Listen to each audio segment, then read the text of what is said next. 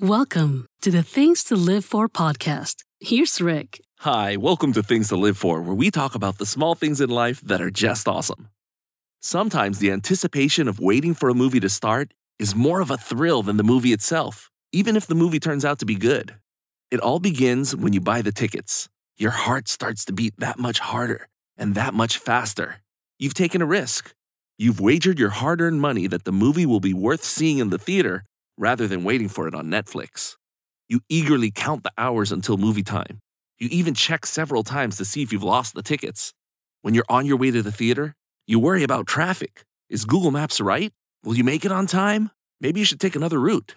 When you get there, the attendant can't seem to check the tickets fast enough. You walk into the theater and look at the screen. Whew, you made it on time. Your heart rate slows a little bit.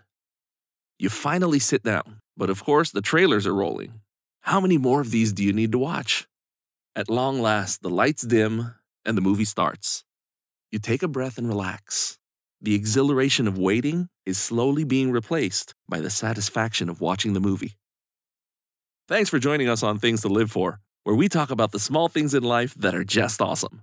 I'm Rick. Have a blessed day. For more of the Things to Live For podcast, visit thingstolivefor.com. That's things, the number 2, live4.com. This edition of the Things to Live For podcast is made possible by Daryl Woods. Check out his music and videos at darylwoods.com. That's DARYL, Woods with a Z.com.